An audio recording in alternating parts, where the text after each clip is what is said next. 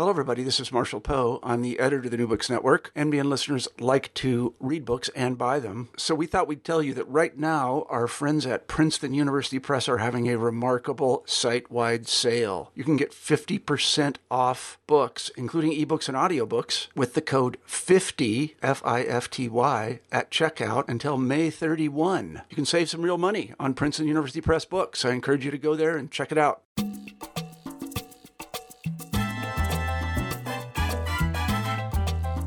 Welcome to New Books in Caribbean Studies, a channel of the New Books Network. I'm Alejandra Bronfman.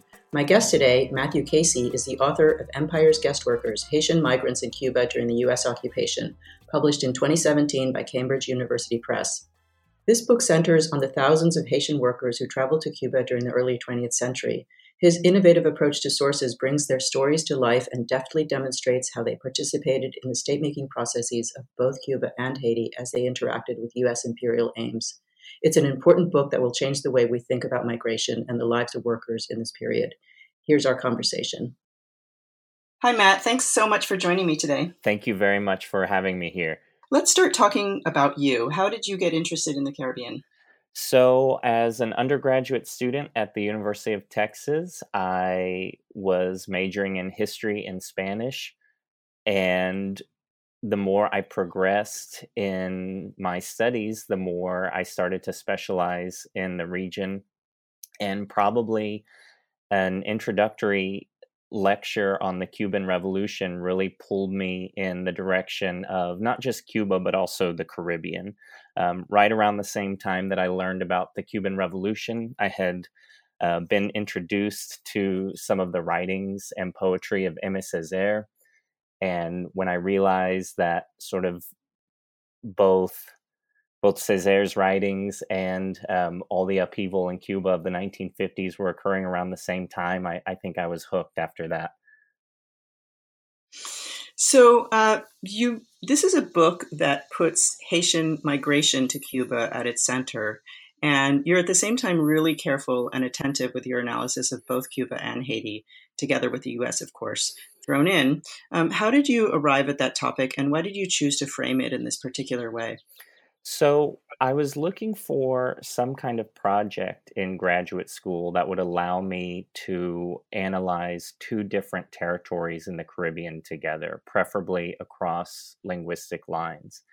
And I had come in very interested in debates about race and racism in Cuba. And anyone who's read about the way those debates played out in the early 20th century knows how important the migratory movement of workers from Haiti, but also Jamaica and other parts of the British Caribbean were to the way Cuban intellectuals debated race. So that was kind of always in the back of my mind. And immediately after reading C.L.R. James's book, The Black Jacobins, I had this kind of eureka moment because C.L.R. James is writing about the Haitian Revolution, and yet it brought Haiti firmly into my consciousness, and it sort of lit up all of those things that I had already been thinking about race and migration in Cuba. And from there, I wanted to know what was going on in Haiti in the early 20th century and to really connect that story to Cuba. And I had a lot of encouragement from people along the way to do this in a way that put Haiti firmly in the story instead of just kind of treating it as this place that could always send migrants. You talk about your method within the text of the book, and you demonstrate both skepticism about the sources, but also an ability to get things out of them. So, for example, you give the case of this guy called Bautista Nustelier, who arrived in Cuba in 1903 as a child, but the Cuban statistics state that there was no Haitian immigration during that period. So I wonder if you can talk about your approach to statistics and your method for writing around the holes that you found. Well, one of the things that was a big challenge in this project, as I talk about a lot in the book, is the fact that migrants were almost entirely illiterate, and we have very few texts written by migrants themselves. And as a result, I, in some ways, just had to get my hands on anything I could in the archive, which it made me less picky, but I also had to really reflect more upon the documents that I did have. And I think, how should I say this? So what started as this effort to really just understand what migrant experiences were like obviously turned into frustration when it was hard to get at so many of those experiences. And what I realized eventually was that if I'm having trouble ascertaining migrant experience from state sources, then there's this larger story that I had not realized before, which is what's going on with the state. Because if I'm not able to understand what migrants were going through, that also means that different governing institutions had similar problems. And so the story is partly about migrants themselves, but also about the way state power functioned on the ground. And so once I took state institutions, even very powerful and dictatorial ones, as fallible institutions, ones that had their own gaps and blind spots and sort of incapacities, then I was able to really reflect upon what a lot of these documents were trying to do, and what they actually implied about life on the ground. So statistics were interesting because as a social historian, you always want to write about people, but before you can get anyone to even listen to what you have to say about migrant experience, you always have to start with, well, here are the numbers, right? So you have that, this is how many people migrated, this is how much sugar was produced, and then you can actually get into your story. And I remember having sort of a powerful epiphany in the archive when I realized that so many years where the Cuban state said 0 migrants entered, were actually not because 0 migrants entered. It's just because they weren't really paying attention. And so somebody after the fact put a 0 there in a report that was written later. And the reason is because many other Cuban documents that were being produced by other state institutions, not counting people who came in through the border, but just judicial records, local censuses, and things like that, give ample evidence that migrants were coming in those years. And it's not very fun when you can't trust any of your documents fully, but that also makes it more interesting, I think. One of the things that you point out is the relationship between the U.S. occupation of Haiti and the migration to Cuba. How did that work? So this is one of those times where I really came into a historiographic debate before I actually got to look at any sources myself. And there are really specific ways that people write about the U.S. occupation of Haiti, and we have some really amazing scholarship on it.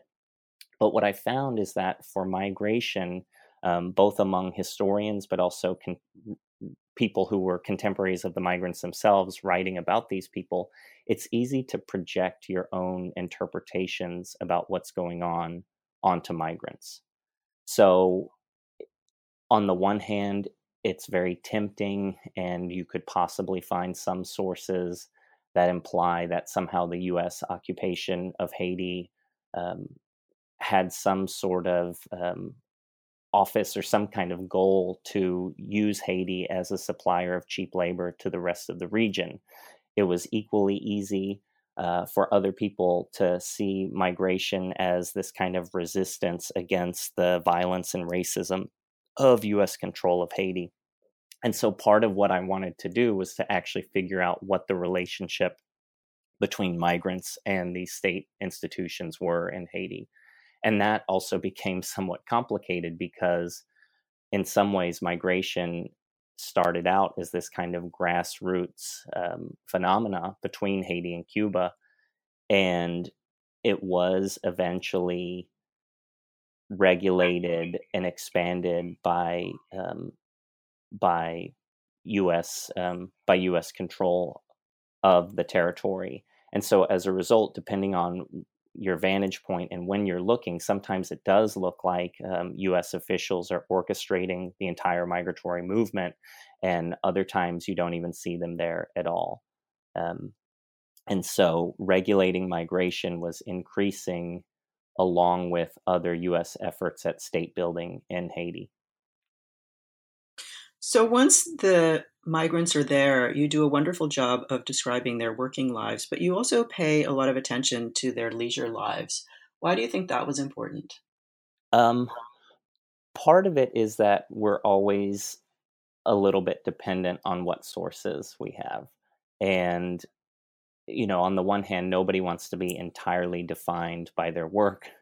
But on the other hand, so many of my sources were judicial sources and essentially court records talking about, moments when a fight or broke out or a fire occurred or things like that. And so the witness testimony from Haitians, Cubans, Jamaicans, and other people in the areas in discussing whatever it was that the authorities wanted to know would often talk about their kind of daily lives, what was going on before this rupture in the day occurred. And the setting of those was just as likely to be outside of the workday than other times. So that's kind of the simple, pragmatic answer. The other answer is that,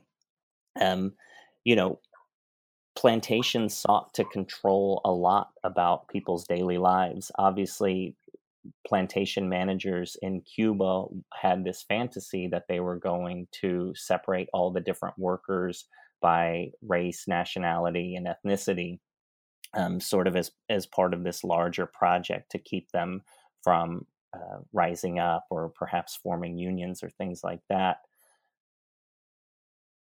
And so as regulated as the workday was, or as much as there were attempts to regulate the workday, outside of those working hours is when there's a lot more autonomy for workers. And when workers are autonomous, part of what they're doing is spending money or just sort of attempting to take advantage of their leisure time. And those needs of people are universal. And so what we saw is that when it came time to gambling or drinking or relaxing, Haitians and people of other nationalities actually interacted quite a bit. And so in many ways, for the most part, it was unstructured time. And that's where people actually got together. And that's where you make an argument about race and the ways that people have written about race and racial identity during this period, right? Mm-hmm. So essentially, so much, the easiest sources to come by are those that appear in newspapers, and not to mention the plantation records. And for newspapers especially, they're often written in cities and urban areas, and they tend to speak in monolithic terms about the Haitians, the Jamaicans, the Cubans. And as a result, it's really easy to kind of think in terms of these broad categories. And so there is a lot of really excellent scholarship about the ways that people sort of devised racial classification systems and categories to describe all of the immigrants and Cubans of different races as well on the island. The problem is that these things which were worked out a certain way on paper in newspaper offices were not necessarily a reflection on the ground in rural Cuba. So, of course, in the early 20th century, more and more people, especially literate people, are beginning to think about the world in strict nationalist terms. That's how they're going to divide humanity. And that's not necessarily dictating human behavior and social relationships at the level of the neighborhood in the rural areas. So, did race matter in the rural areas? Certainly, but it did not function. There's no evidence that it functioned the way that journalists were writing about it in Cuban cities. And so the dynamics, the interpersonal dynamics and relationships among workers in the rural areas were not cleaving to that very clean idea of race and nation that writers described, that historians have analyzed so closely. I found the role of coffee in your book really fascinating. You make the argument that precisely because coffee was not a major export, Haitians were able to stake a claim in that industry. Could you walk us through that argument? So, if you were to look at Cuban economic history around 1810, let's say, then you would see prominence of both sugar and coffee. Um, but sometime around the 1830s, for reasons that other scholars have explored, coffee kind of falls by the wayside in Cuba, and Cuba becomes a sugar producer. And that trend had mostly continued into the early 20th century. But what starts to happen is that Cuba is producing more and more coffee around the time. And one of the reasons for that resurgence of Cuban coffee is that Haitians were beginning to invest the capital, but also the immense amounts of labor into the crop. So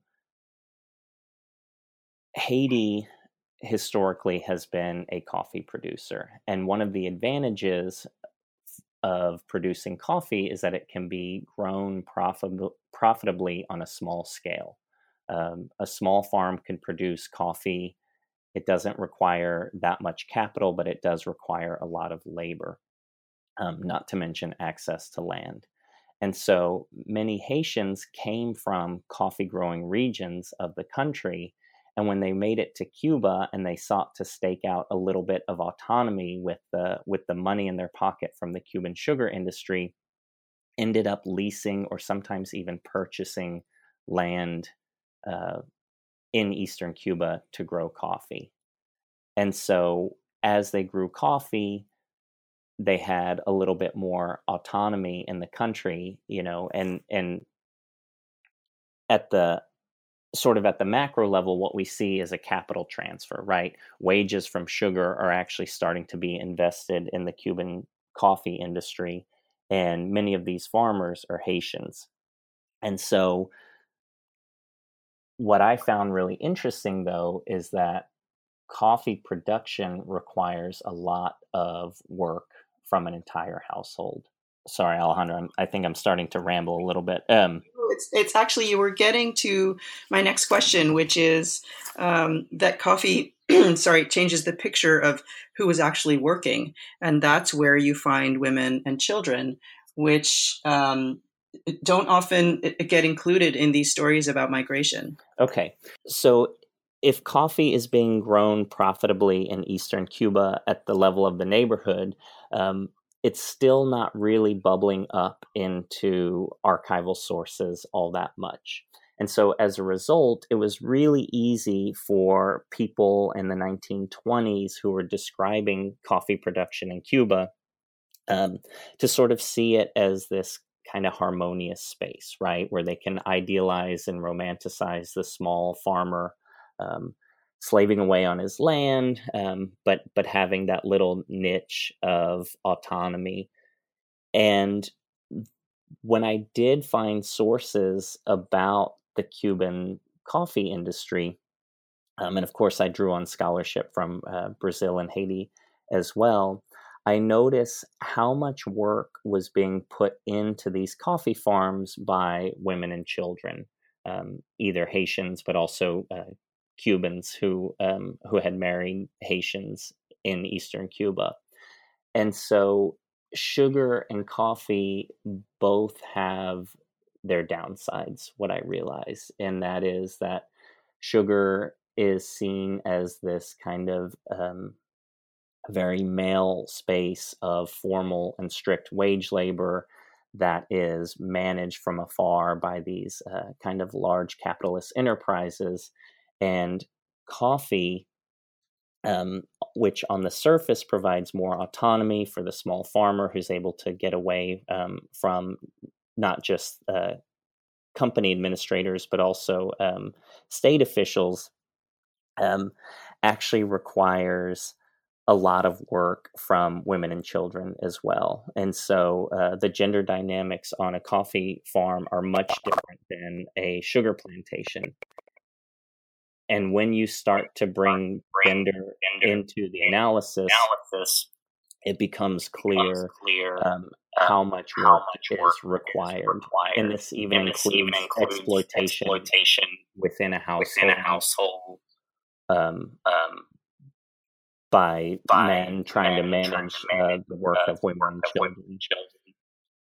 So one final thing about coffee that I found fascinating is that the Cuban growers, the ones who were Cuban, actually postponed some of the deportations because they needed Haitian workers, right? And it really I found that really contradicted the image that we have of this kind of unhindered repatriation that happens in the 1930s when everybody just kind of is forced to leave. So I'm wondering what kind of was that an aha moment for you when you found that these growers are actually saying, no, actually we need the Haitians to stay and then they can leave later on?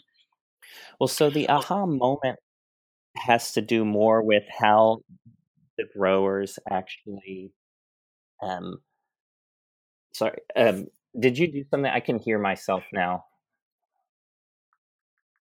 Okay. So I'm hearing an echo, but everything's okay? Okay. So the big aha moment was not just that Cuban coffee growers wanted to change the sort of pattern of immigrant repatriation that was occurring in the 1930s. It's that their requests were so closely tied to political changes in the Cuban government's approach to coffee. So if you consider migrant repatriation to having occurred in 1933 and 34, with another big wave in 1937 and 1938, what you see is that Cuban coffee growers successfully petitioned to have Haitians stay in 1934.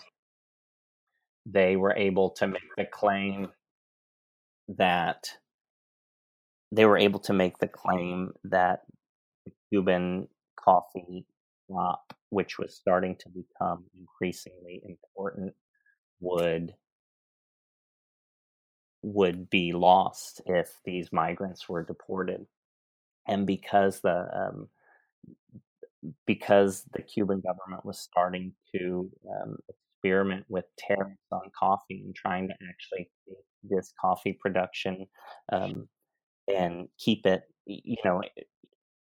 because the Cuban government was trying to grow an internal market for coffee in Cuba, they actually paid attention to these landowners.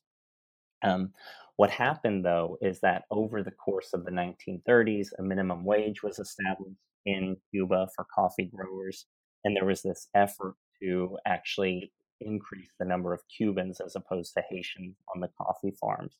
And so the petitions to keep Haitians on the Cuban coffee industry in 1934, which were successful, were unsuccessful by 1938 when they were repeated.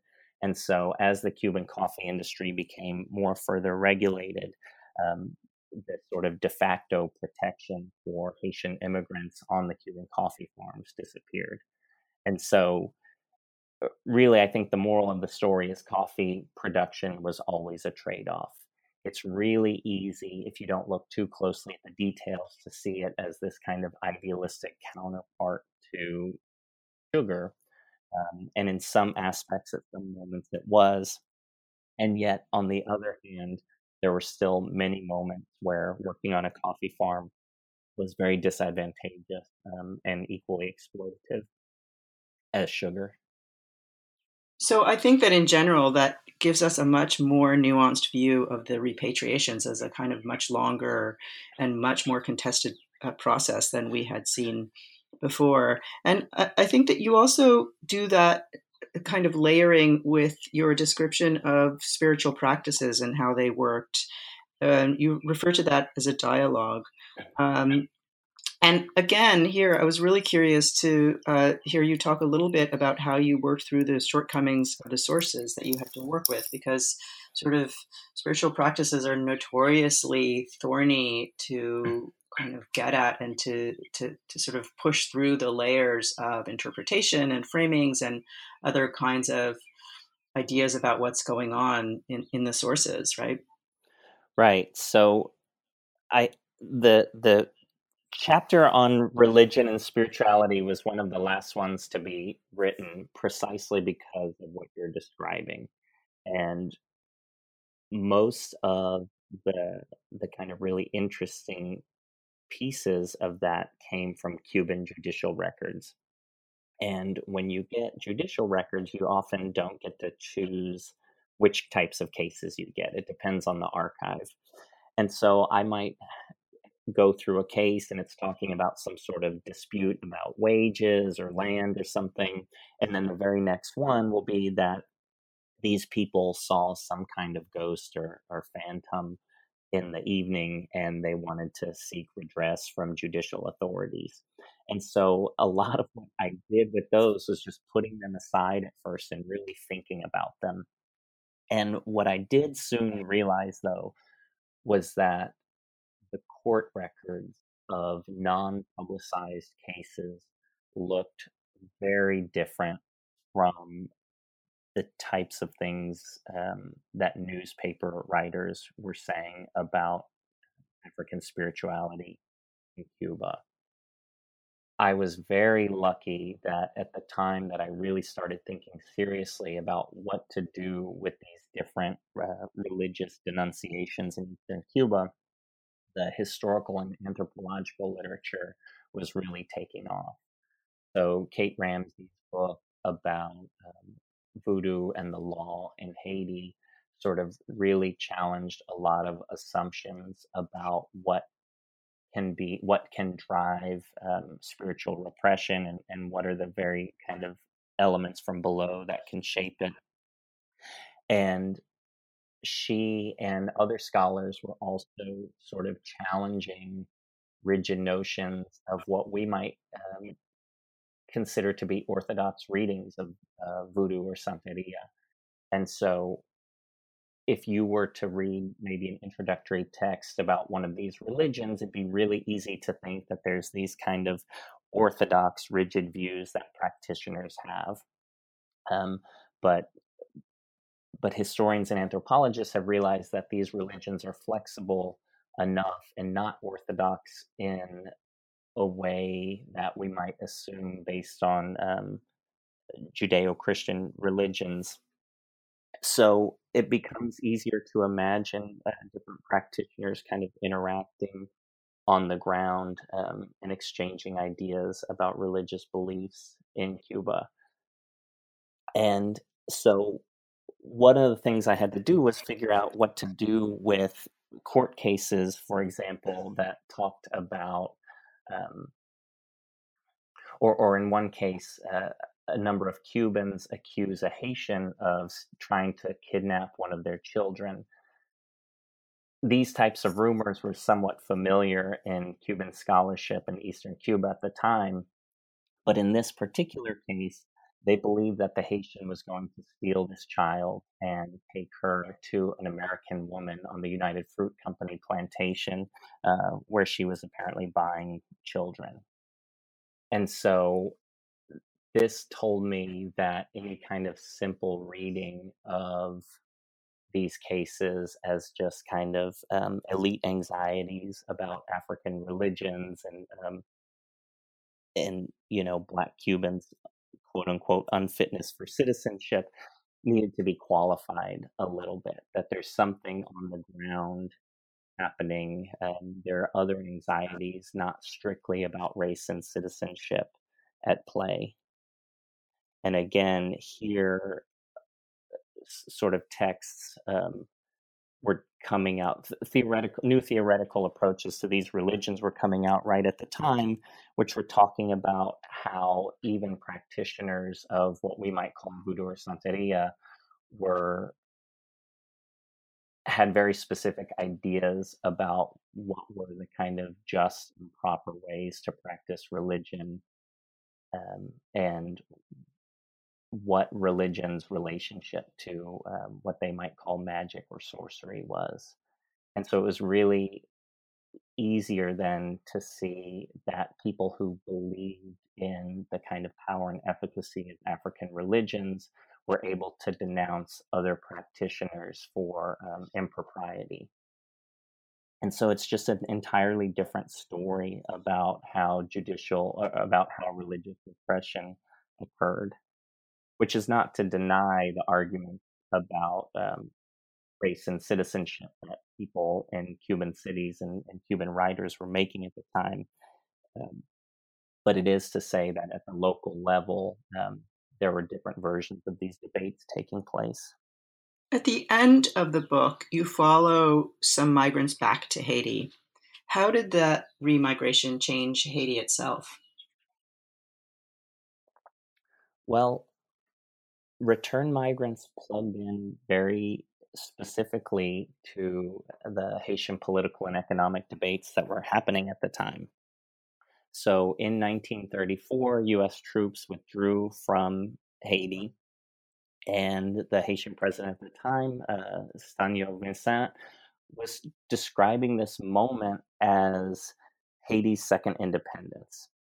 And so not just U.S. officials, but also kind of Haitian post-colonial writers and state officials were trying to figure out what the future of their country was going to look like. So at the very moment that this is happening, you have these migrants coming back, and they have work experience in a semi-industrial setting, which is a sugar plantation. Many of them have wages, and it's really easy to imagine the kind of fantasies that state officials had of, okay, we're going to come back and get our sort of respectable modern workforce. This is still a time when Haiti's political economy was envisioned by most people as most effectively going to be geared towards exports. The interesting thing that occurred is that when migrants came back, they had enough money often to kind of, in many cases, they had enough money to where they could be picky about what jobs they wanted to do. Many of them did go back into the countryside, but they weren't forced immediately to work for the very low wages that were available, and certainly not according to the kind of rigid disciplinary schedule that the Haitian government was expecting to increase agricultural exports. Probably the more interesting part of that story is that many return migrants went back to Haitian cities. And so Port-au-Prince increased dramatically in size in from the 20s up through the 1950s, and continues to grow to this day, largely as a result of rural-urban migration. And it was logical for return migrants to want to come back and live in the cities, and yet there weren't that many urban industries there. And so many Haitian writers at the time sort of saw the urban working class as just this kind of bunch of loafers in many ways. And so they used a lot of disparaging terms and saw the city as this place that kind of eroded the authenticity of the Haitian peasant who needed to be out there working in the field. And so you see a lot of struggles over urban space, about urban work and what it should look like, but also about life in rural Haiti coming at the same time. And it wasn't just state officials who were doing this. I think migrants really loomed large in the Haitian consciousness in the 30s and 40s, which is made clear by just the amount of attention return migrants receive in Haitian literature. So finally, I took from the epilogue that you're making a case for longer and deeper entanglement between the two places, and an ongoing one as well. That's what I come away with, at least. So I'm wondering what you wanted readers to come away with. What do I want readers to come away with? I think a couple of different things. One is that migration never happens between static places. And, as the global situation is becoming more and more, is making more and more manifest to us, that migrants and migration especially between nation states or territories, are deeply tied to many other concerns. And so the moment you start talking about migrants, you start talking about all these other things as well. And one of the goals of this book was to connect the migrants to all of these other things without losing sight of who the actual people are. I am very surprised to this day about how much Haiti is on the minds of many Cubans. In some ways today, they're considered extremes of, the contemporary Caribbean in terms of their relationship with the United States, their kind of overall economic picture, and um, both countries face challenges, but challenges that are quite different, and yet they are almost always referring to one another as well. And so, probably since the time of the Haitian Revolution, if not before, you can't really talk about um, blackness, for example, in Cuba without really thinking about Haiti as well. And the migratory movement of the early 20th century was just sort of a high watermark of interactions between those two places. Um, and I was surprised that, you read the diaries of Che Guevara, and he's talking about Haitians, both migrants and also descendants in rural Cuba. And the countries are just constantly sort of referencing one another. And the epilogue was a really fun moment to talk about that. So there's a woman in Guantanamo that I met, Olivia Labadie Cherie, and she teaches a Haitian Creole class in Guantanamo, Cuba. And I should point out, I'm talking about Guantanamo, this city here. And even among Cubans, Guantanamo is seen as sort of this isolated backwater, right? I mean, it has the reputation as being very far away. And when I would tell people in Havana that I was going to Guantanamo, they would always laugh and say, "Have fun, buddy." But essentially, this woman teaches her Haitian Creole classes, and so many times since she's offered them, they've been in demand, either as interpreters for different migrants who are stranded at sea or picked up by the Cuban Coast Guard, or she has also trained second generation Haitian migrants in Cuba, or also Cuban medical personnel who are going back to Haiti. And so, even in this Cuban city, which in some ways is seen as very remote from the center of political power there, the knowledge of Haitian Creole is very much in demand because of the kind of ongoing, sustained relationship between the countries. Another thing that the book sort of tries to point out is that even though there is that kind of sustained interaction, it's often sort of informed by kind of stereotypical or overly simplified visions of the past between the two countries. And there are many assumptions that inhere in Cuban thought about Haiti and Haitians, right? Probably the most obvious one has to do with this assumption that Haitians were powerless in Cuba in the past and perhaps even to the present today. And without ignoring the hardships and exploitation that happened, the book tries to show that there's also this other story of Cubans and Haitians finding spaces where they're meeting as kind of more on equal terms, and certainly engaging in activities that are far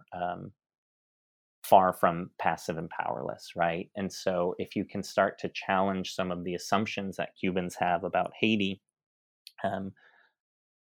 perhaps then that can also kind of raise new questions about this longstanding relationship, which is certainly not limited to the migratory movement that I'm writing about.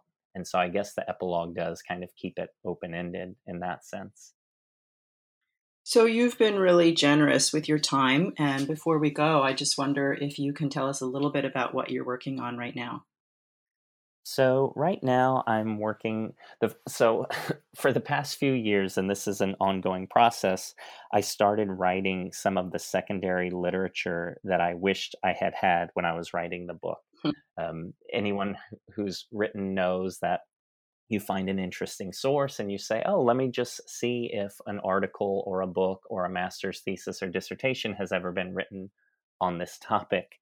And when the answer is no, you have to do a lot of primary research just to accomplish something very minor, a very small part of a book's larger narrative. And so some of that primary research, which was informing just a sentence or a paragraph of the book, I'm now starting to write up as articles. But I'm kind of finishing that.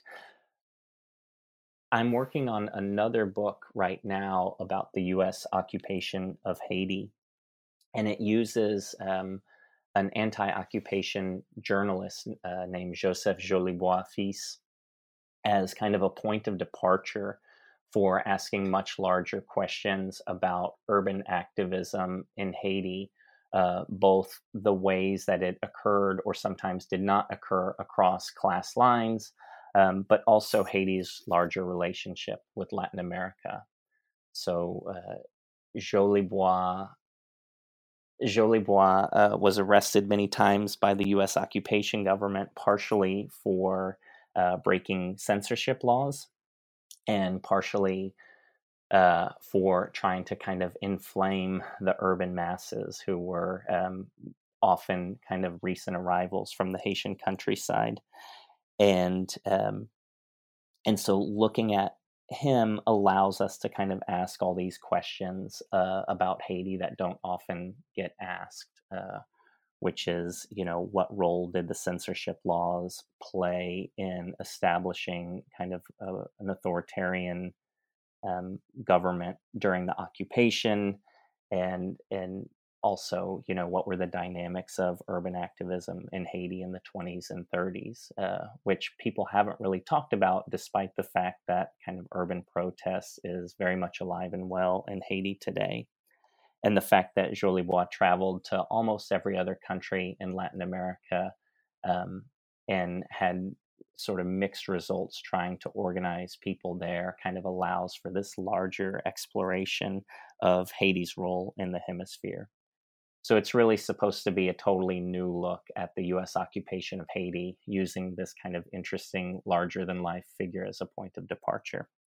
So we'll see where that one goes, but that's what I'm working on these days. That sounds fascinating. I actually could have used that when I was writing the book that I just finished. So I'll look forward to seeing it when it's done.